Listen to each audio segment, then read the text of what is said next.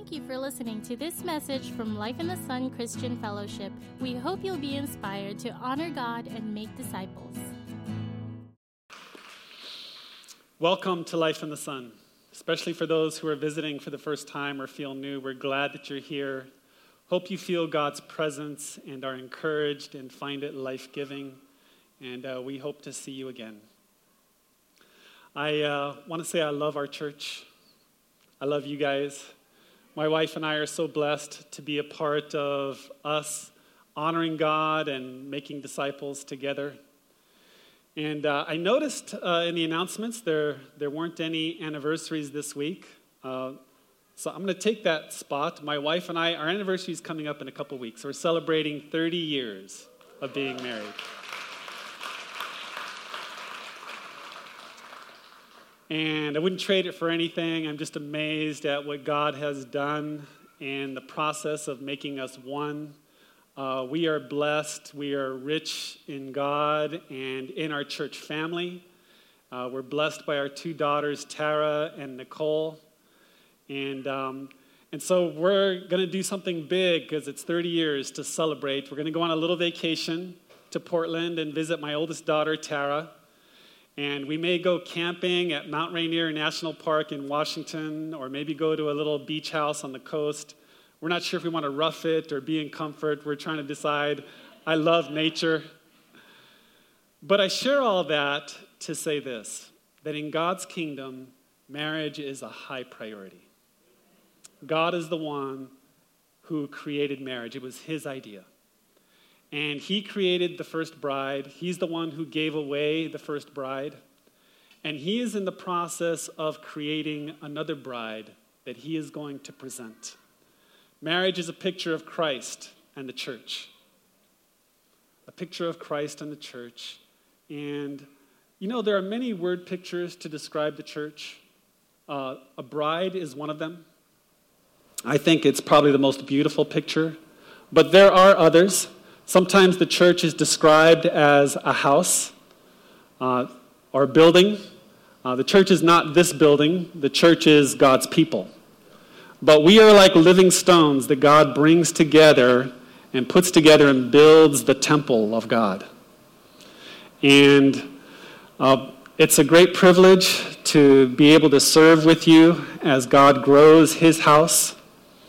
Like I said, it's not a building, but we meet in a building. So we mentioned that the church is sometimes described as a building or the temple of God, sometimes as the bride of Christ. Sometimes it's described as a body, like a human body with many members that work together with Christ as the head.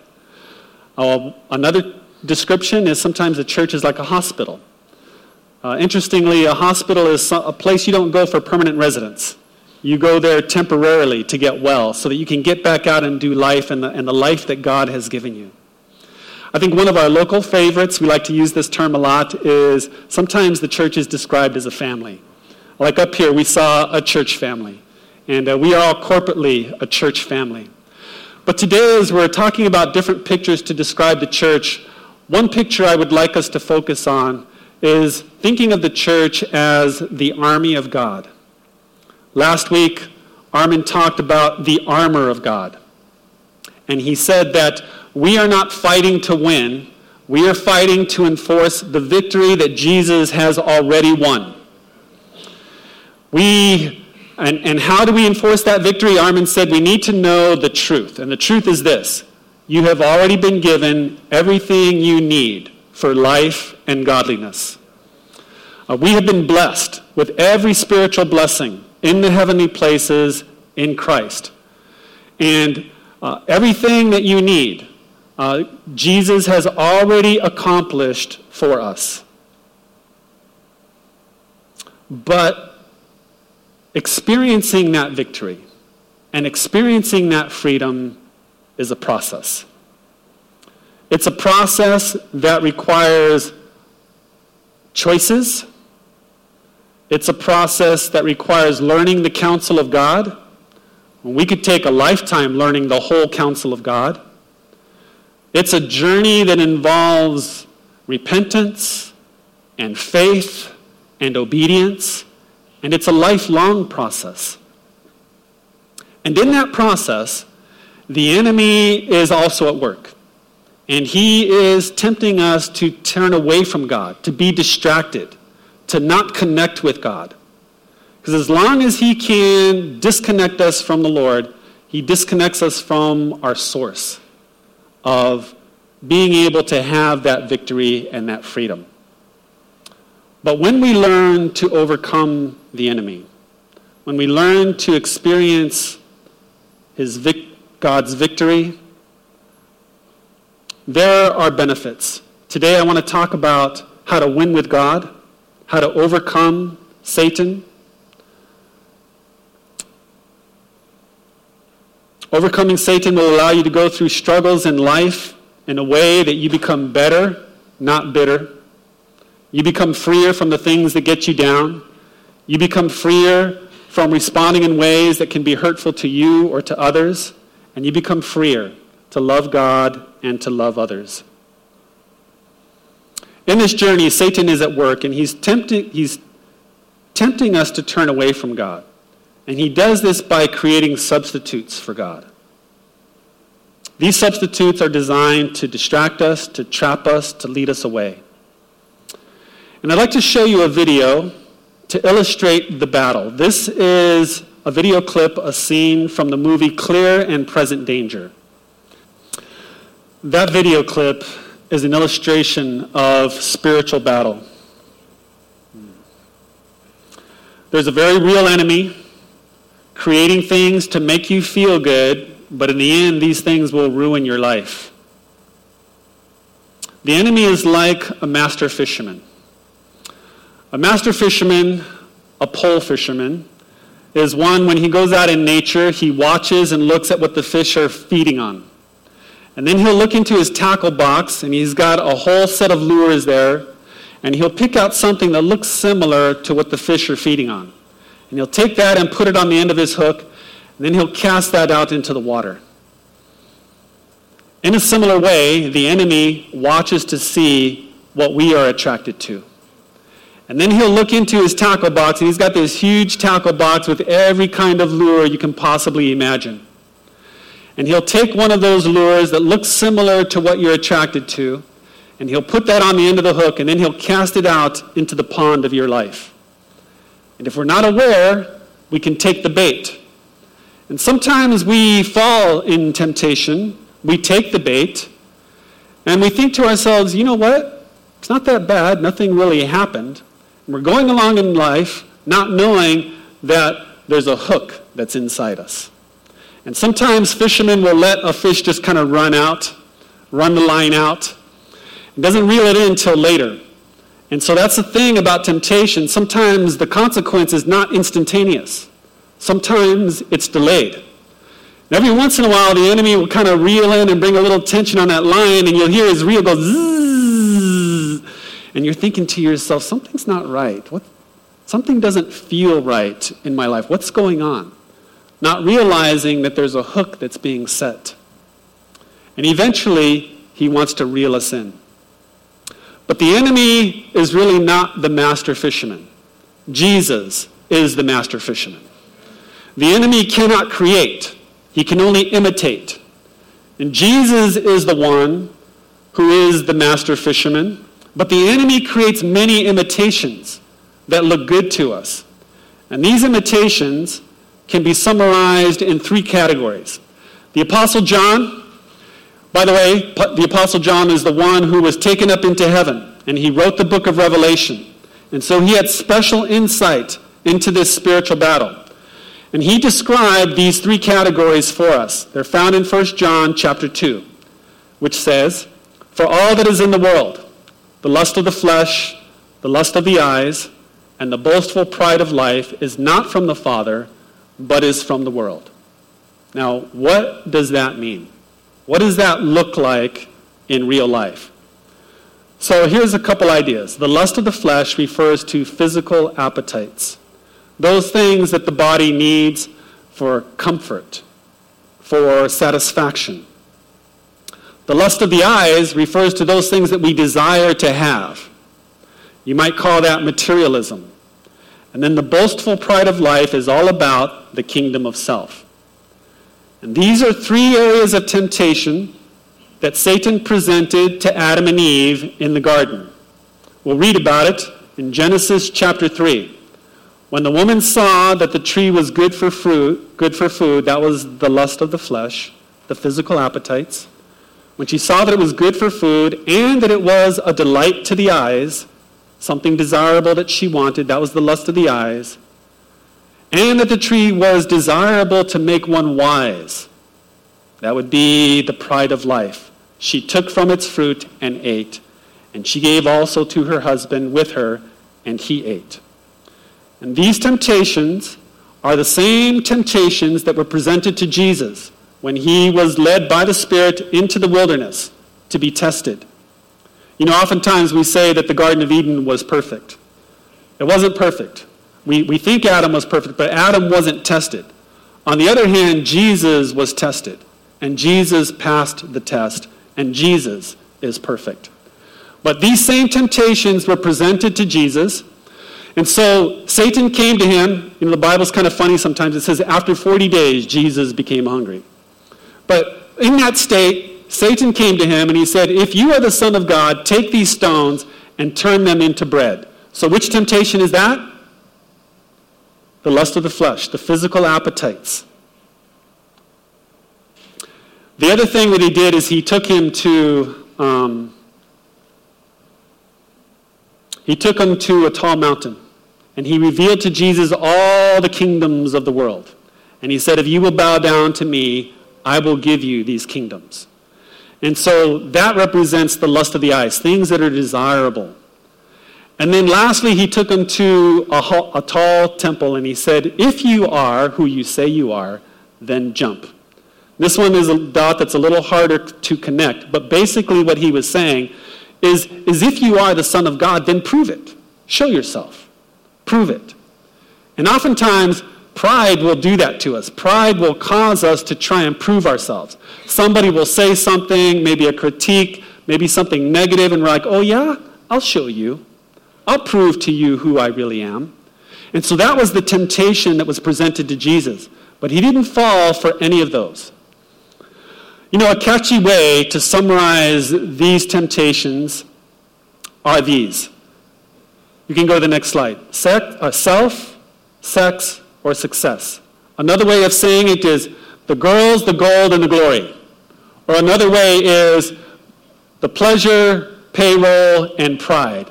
These are the three lures that the enemy presents to us, tempting us to lure us away from connecting with God. And I want to just share a perspective about wealth and pleasure. We don't want to throw out the baby with the bathwater. God created wealth. He owns everything. God created pleasure. He designed pleasure to be a blessing to us. But he designed it in a way that within his guidelines, within the boundaries of healthy living, that these things would be a tremendous blessing to us. But if we step outside of those guidelines, then they become a tremendous hurt and very painful to us. And so we want to keep that perspective in mind, that these are actually good things under God's guidelines. If you know anything about lures, you know that they're used for pole fishing, as I mentioned earlier. Anybody ever try pole fishing? Show of hands. Almost half of you. Okay. Well, you know that pole fishing only catches hungry fish. It's different from spearfishing. Only catches hungry fish. Many Christians, in their younger years, they make the mistake of thinking that passion and excitement is enough to live for God. Emmanuel Canestraci had this to say about passion and excitement. We'll put it up on the screen. Next slide. Youth and zeal are no competition for age and treachery. Do you know who he's talking about here? We have an age-old enemy who is very treacherous. Last week, Armin said, sometimes a defeated enemy is the most dangerous enemy. Because he's already lost, he's got nothing to lose. Revelation says that when Satan was cast out of heaven, it says he was angry. He's angry and he's a master deceiver. Youth and zeal are no competition for age and treachery. Therefore, we need God to reveal what is true, and we need God's help to provide victory in the battle. In his book, The Bondage Breaker, Neil Anderson explains how to use, we can go to the next slide. He explains how to use an important weapon, which is the Word of God. The Word of God reveals who we are and what we have. And we'll spend a lifetime studying and applying the Word of God, but for today, I want to focus on how to win with God. At the end of human history, the book of Revelation reveals who wins, but it also reveals how they win. And so we want to read that, Revelation chapter 12, beginning in verse 7. Then there was war in heaven. Michael and his angels fought against the dragon and his angels. And the dragon lost the battle, and he and his angels were forced out of heaven. This great dragon, the ancient serpent called the devil, or Satan, the one deceiving the whole world, was thrown down to the earth with all his angels. Then I heard a loud voice shouting across the heavens, "It has come at last, salvation and power and the kingdom of our God and the authority of his Christ. For the accuser of the brothers and sisters has been thrown down to earth, the one who accuses them before our God day and night." And the last verse, "And they overcame him, and they defeated him by the blood of the Lamb and by their testimony, and they did not love their lives so much that they were afraid to die." This last verse, verse 11, reveals how believers defeated the kingdom of God, the kingdom of darkness. It reveals how to win with God. In order to win with God, we have to do three things. Before we talk about those three things, let me explain the bigger picture. God wants you to have an abundant life. He wants you to live in a garden. It's called the kingdom of God. And in order to help you get there, Jesus told us to make disciples. Discipleship is when you have a close relationship with another believer and you share the word of God with that person so they can grow. It's that simple. That's what discipleship is. And God has commissioned us to go and do that so that other people can experience his goodness, experience his kingdom, and live in the garden of God's goodness. And so here's a picture to describe the garden. And there is a pathway that leads to the promised land. And along this pathway, the enemy sets traps to try and slow you down. In order to complete the journey well, in order to avoid the traps, you have to do three things according to Revelation 12:11. Number one, you need to rely on the blood of the Lamb. You must rely on the blood of Jesus. You must rely on the finished work of the cross and the resurrection. All of this is simply to say we rely on God as the one who saves. And relying on God does three things. Relying on God will give you freedom from the fear of death. Revelation 2 says, "Anyone with ears to hear must listen to the Spirit and understand what he's saying to the churches. Whoever is victorious will not be harmed by the second death." And then in chapter 20, "Blessed and holy are those who share in the first resurrection. For them the second death holds no power, but they will be priests of God and of Christ and will reign with him 1,000 years. And then skipping down to verse 14, "Then death and the grave were thrown into the lake of fire. This lake of fire is the second death." And then in chapter 21, "But cowards, unbelievers, the corrupt, murderers, the immoral, those who practice witchcraft, idol worshippers, and liars, their fate is in the fiery lake of burning sulfur. This is the second death." Church, because you've been born again, meaning you've received the Holy Spirit and inherited a new spiritual life, you don't have to be afraid of death.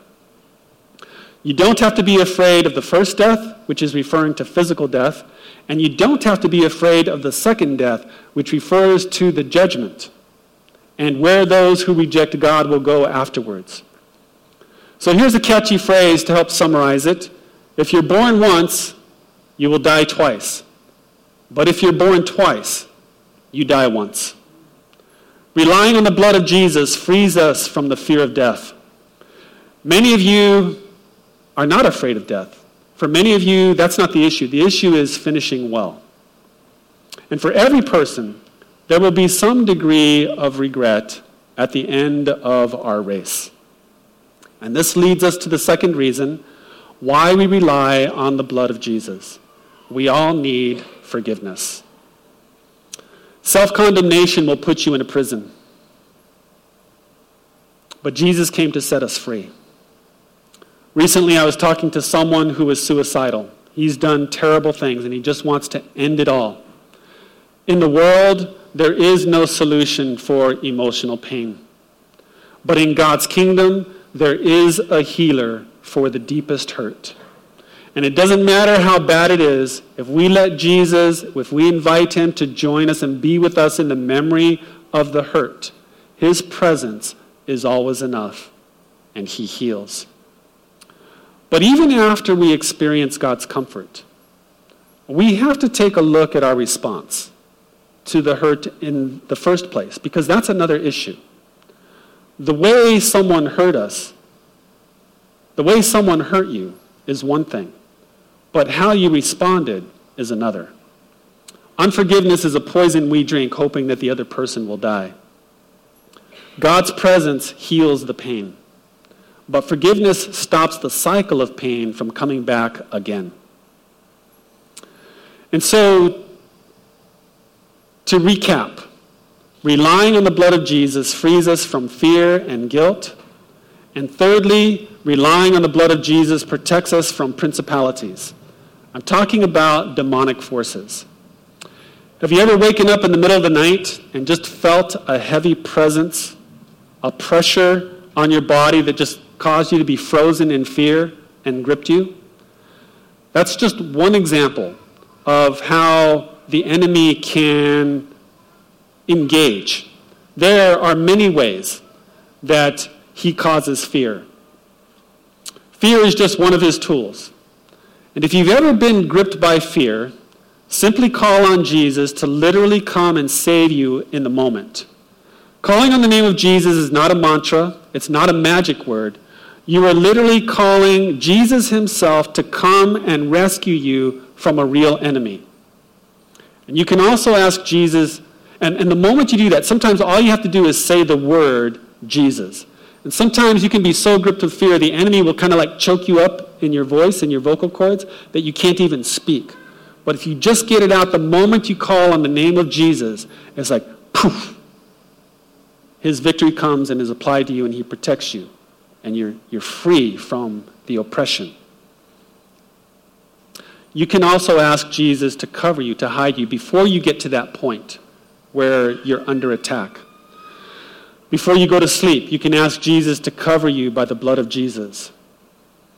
This is what the prophet Elijah did. If you recall the story, he was with his servant. His servant woke up one morning, he looked outside, and he saw an army that had surrounded them and was there to kill Elijah. And he went and woke up Elijah, and he said, Elijah, there's an army out there. And Elijah prayed, and he said, Lord, would you open my servant's eyes? And then the servant was able to see that there was a host of angelic beings, greater in number, surrounding that army. And Elijah actually walked out to that army, and he said to them, who are you looking for? And the Lord had blinded them from being able to see reality as it is. And they said, we're looking for Elijah. And he said, oh, well, I know where he is. He's over in a town over there. Let me lead you. I'll take you there. And he guides this whole army into a town until they're in the center of the town. They're surrounded by their enemy, and then Elijah walks away. That's just a miraculous example of how Jesus can cover you by his presence and protect you and hide you from the enemy. You can ask God to cover you like the nation of Israel did. Remember when they were escaping from Egypt? And the death angel was going to come over, the 10th plague, the very last one, before they escaped. And the Lord told him to take a lamb, to sacrifice it, to take the blood of the lamb and put it on the doorpost, top, right, and left. And then in the night, the death angel passed over all the homes that were covered by the blood of the lamb. And they were protected. And nobody within their group was harmed. You can apply the blood of Christ for the purpose of recovering and restoring your life and places. You can do it for property. I've done that at my home, to ask the blood of Jesus to cleanse the land from any defilement, from any sin that has happened in the past, to forgive and to cleanse and restore. You can do that for this church property. You can do it for your home. You can do it for the island of Guam. There was a time on Guam when suicide was on the rise. And a group of Christians got together and we picked out various strategic places on the island to go and pray and worship and have communion. And one of the things we would do is we would take the cup, we would save half of it, and we would pour it on the ground, symbolizing the blood of Jesus. And we said, God, would you cleanse the land, cleanse it from the defilement, from death. One of the places that we did that was Two Lovers Point.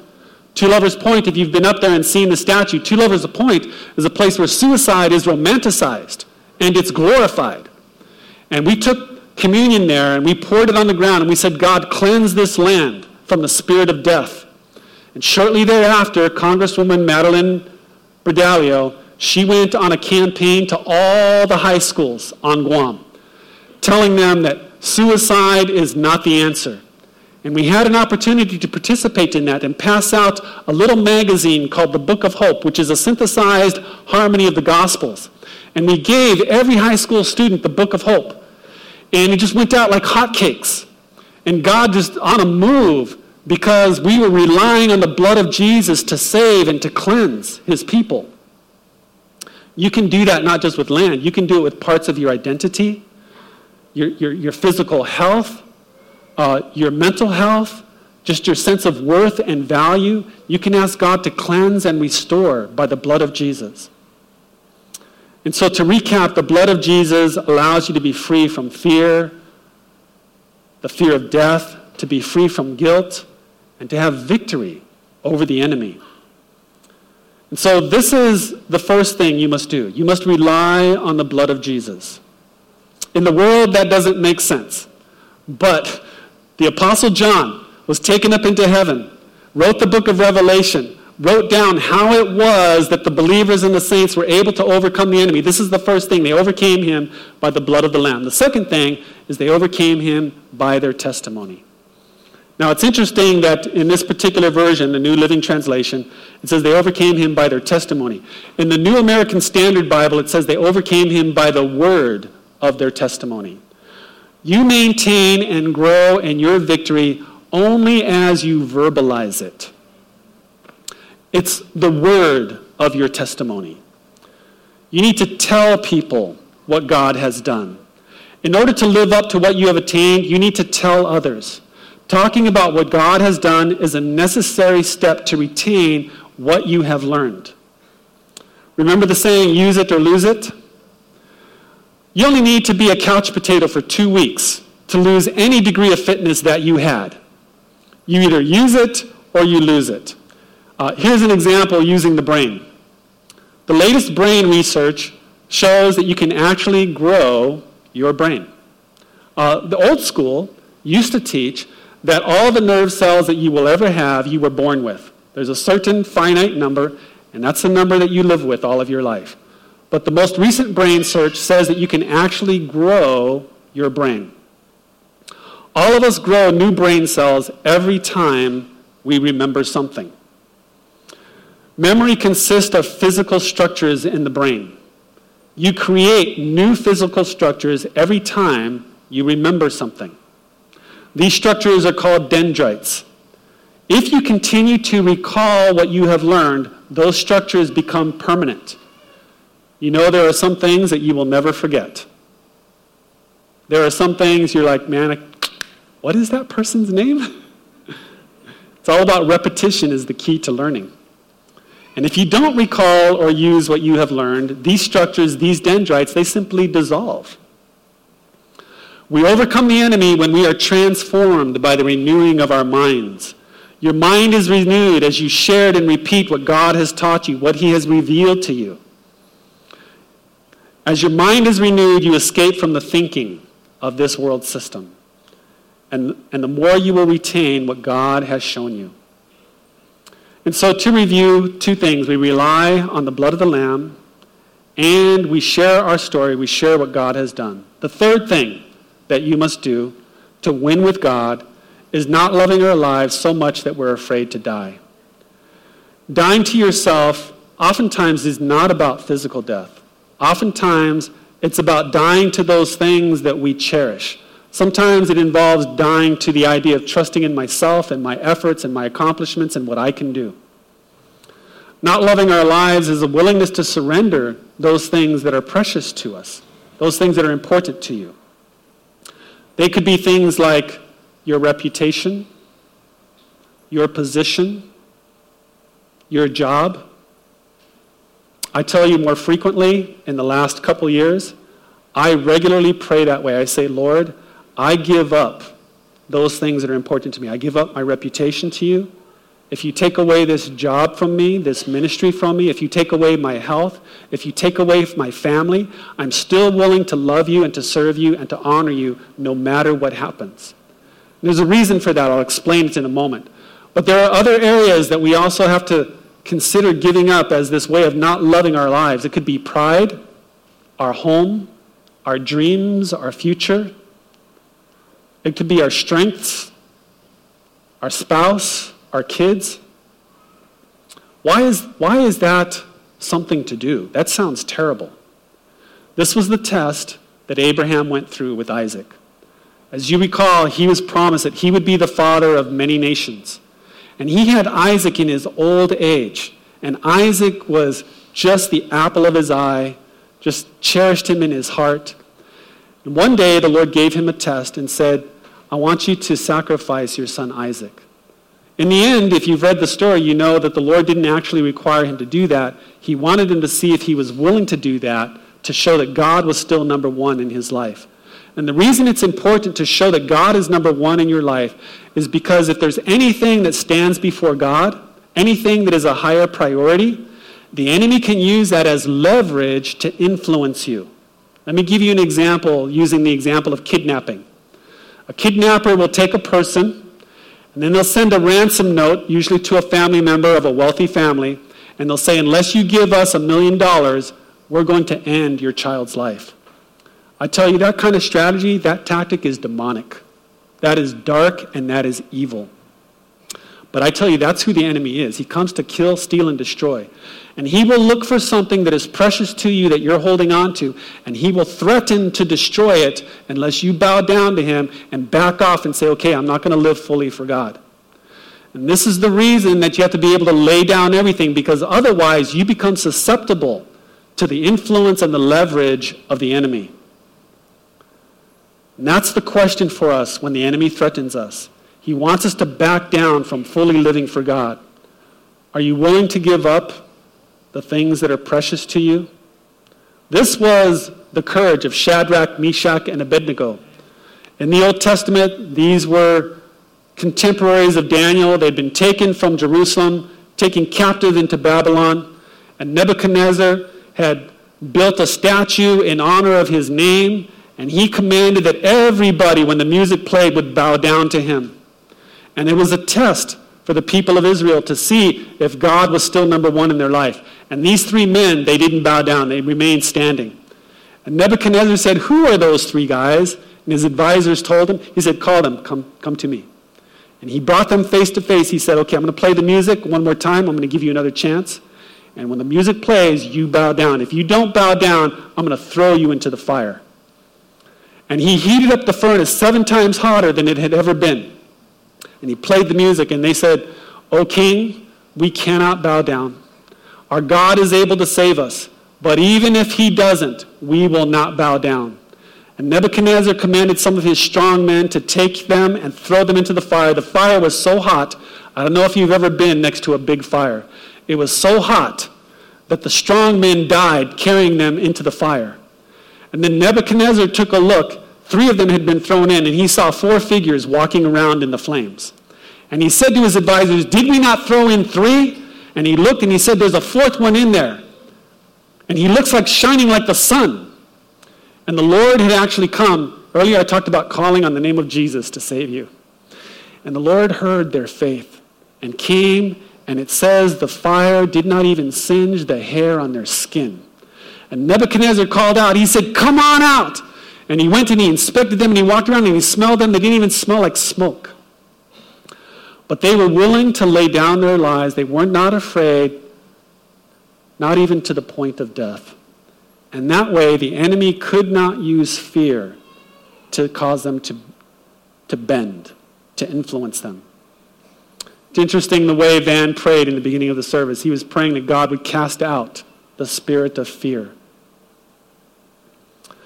I want to share with you a couple examples of what it means to not love your life. And they fit into the 3 categories of temptation that Jesus presents to everybody. He presented them to Adam and Eve. He presented them to Jesus. You remember what they are? The lust of the flesh, the lust of the eyes, and the boastful pride of life. And so when I first became a Christian, I was 20 years old.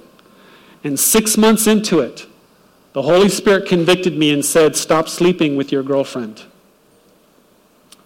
You know, in order to live a better life, we need wisdom. Solomon, the wisest man who ever lived, he said, "Flee from youthful lust." And he would know. He had 400 concubines. And do you know where that led him? At the end of his life, he had drifted away from God. An ungodly relationship will cause you to drift from God. God gave me the wisdom to walk away from that relationship. And so which category does that fall under? The first one, the lust of the flesh. The next one is the lust of the eyes, the desire for things. When I was a non-Christian in my BC days, I used to shoplift. When I was in high school, I lived in Germany. In the wintertime, it was cold. We would wear these big winter jackets, and I would walk into the mart there on campus, and every day I would steal my lunch. I'd get an ice cream sandwich on this side and an Almond Joy on this side. I know that's a terrible diet, but I tell you, I had bigger problems in my diet.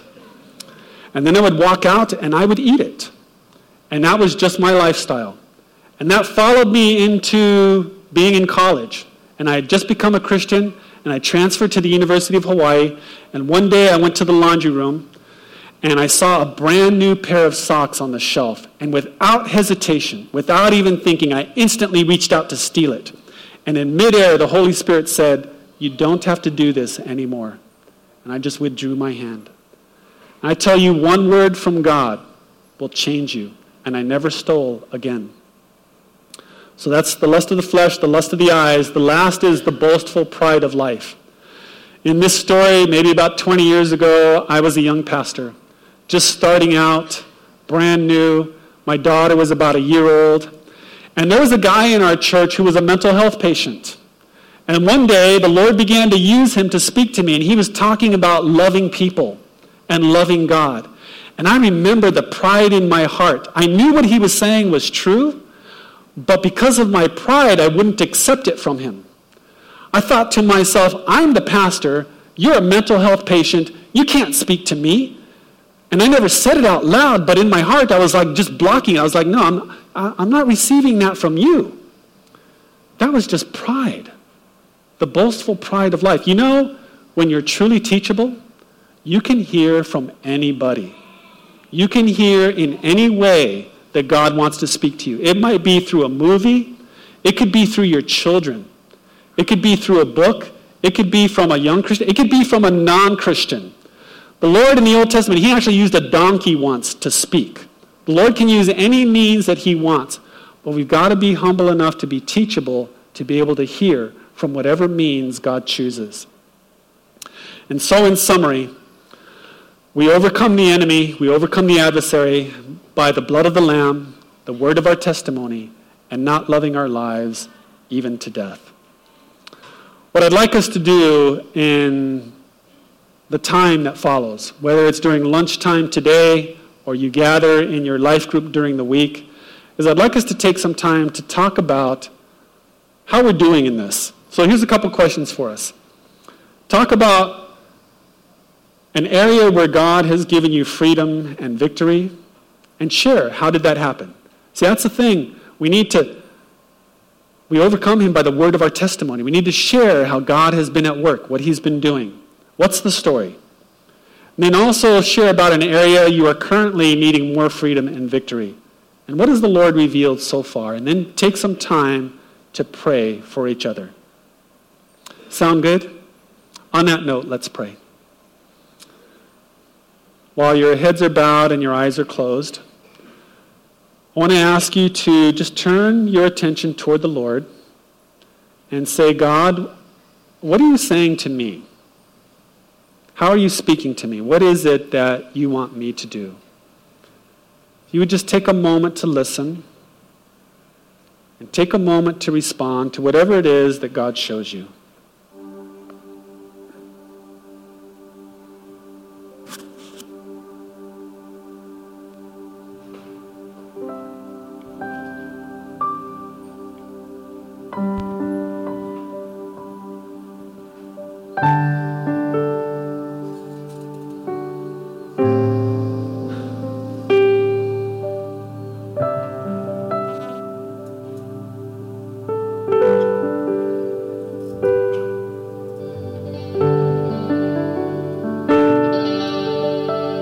Our Father, thank you for showing us the way to win with you.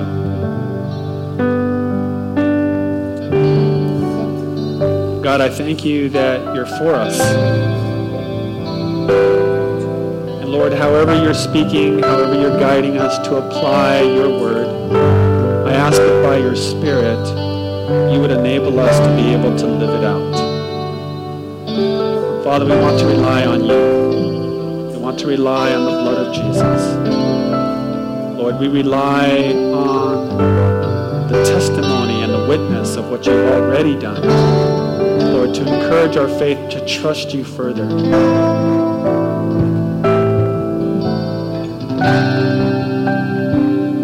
The Lord may be inviting you to lay something down that's been getting in the way between you and him. And if that's something that he has spoken to you about, I just invite you to hitchhike on my words. Lord, you know the things that are a challenge for me, that are a competition with you. Lord, I ask that by your grace, you would enable me to surrender so that you are first and foremost. Lord, I present these things to you, and I ask that you would put them in proper perspective, in balance, so that they become a blessing and not a hindrance. Lord, would you align, would you calibrate our lives with you at the center, with you as the head. If you would keep your heads bowed and your eyes closed, I want to address some others in the group here today. As you're listening to me talk about the kingdom of God, experiencing God and a relationship with God, perhaps that's something that you've been thinking about recently. In fact, you've been kind of searching in your heart, realizing something is missing and realizing maybe it's God. And as a result, you've been searching. In fact, that's why you're here. You're looking, you're listening for the voice of God. And if that describes you, and you've never made a conscious choice to invite God into your life, if you've never made a formal decision to say yes to God, then I want to give you an opportunity to do that. The most important thing is that you sincerely make that decision and then express that to God, which is what we call prayer. And so what will happen is, in a moment, I'll pray out loud. And I invite you to pray along with me. God will hear you. But before we pray, I'd like to know who I'm praying with, and I have a signal for that. And that's this. If you would simply look up when my eyes meet yours, then I'll know that we're going to pray together. And so if that describes you, go ahead and look up at this time, and then we'll pray together in a moment.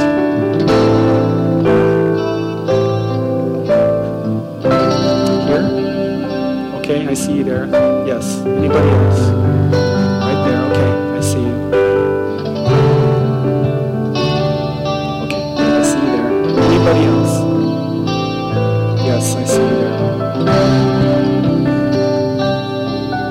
miss anybody? Yes, I see you here. Okay. And in the back, yes. The two of you. Good. Okay. Anybody else? Here. Okay. And in the back there. Okay. Yes, I see you. Okay, let's pray. Father in heaven, I'm here today, and I'm making a decision. I'm making a choice to say yes to you, to open up to you, to say, yes, I want to experience you. Lord, I ask that you would reveal yourself. Allow me to experience you. Lord, I pray that you would show me your ways. And I ask that you would forgive me for the way that I've been trying to live life on my own. Lord, forgive me for the things I've done that have been hurtful to myself or to others. I thank you for Jesus and what he's done for me on the cross. And today I choose to receive your forgiveness. I choose to receive your spirit of love and grace. And I receive your son Jesus into my life. And if you're praying this prayer right now, just take a moment by faith to let the Spirit of God, the Spirit of love and forgiveness, come in and wash away all guilt, to remove any self-condemnation, and to restore your heart to peace, and to bring you into that relationship with him, which is a free gift, just by God's undeserved favor. Just go ahead and receive that now. It's for you. This is the reason that he died on the cross, so that he and you can be one. God, I thank you for coming into my life. I thank you for forgiving me. I ask you to cleanse me and wash me as white as snow. May the waterfall of your love just flow through my life and cleanse me through and through. And I ask that you would make me the kind of person you want me to be. I ask this in Jesus' name. Amen.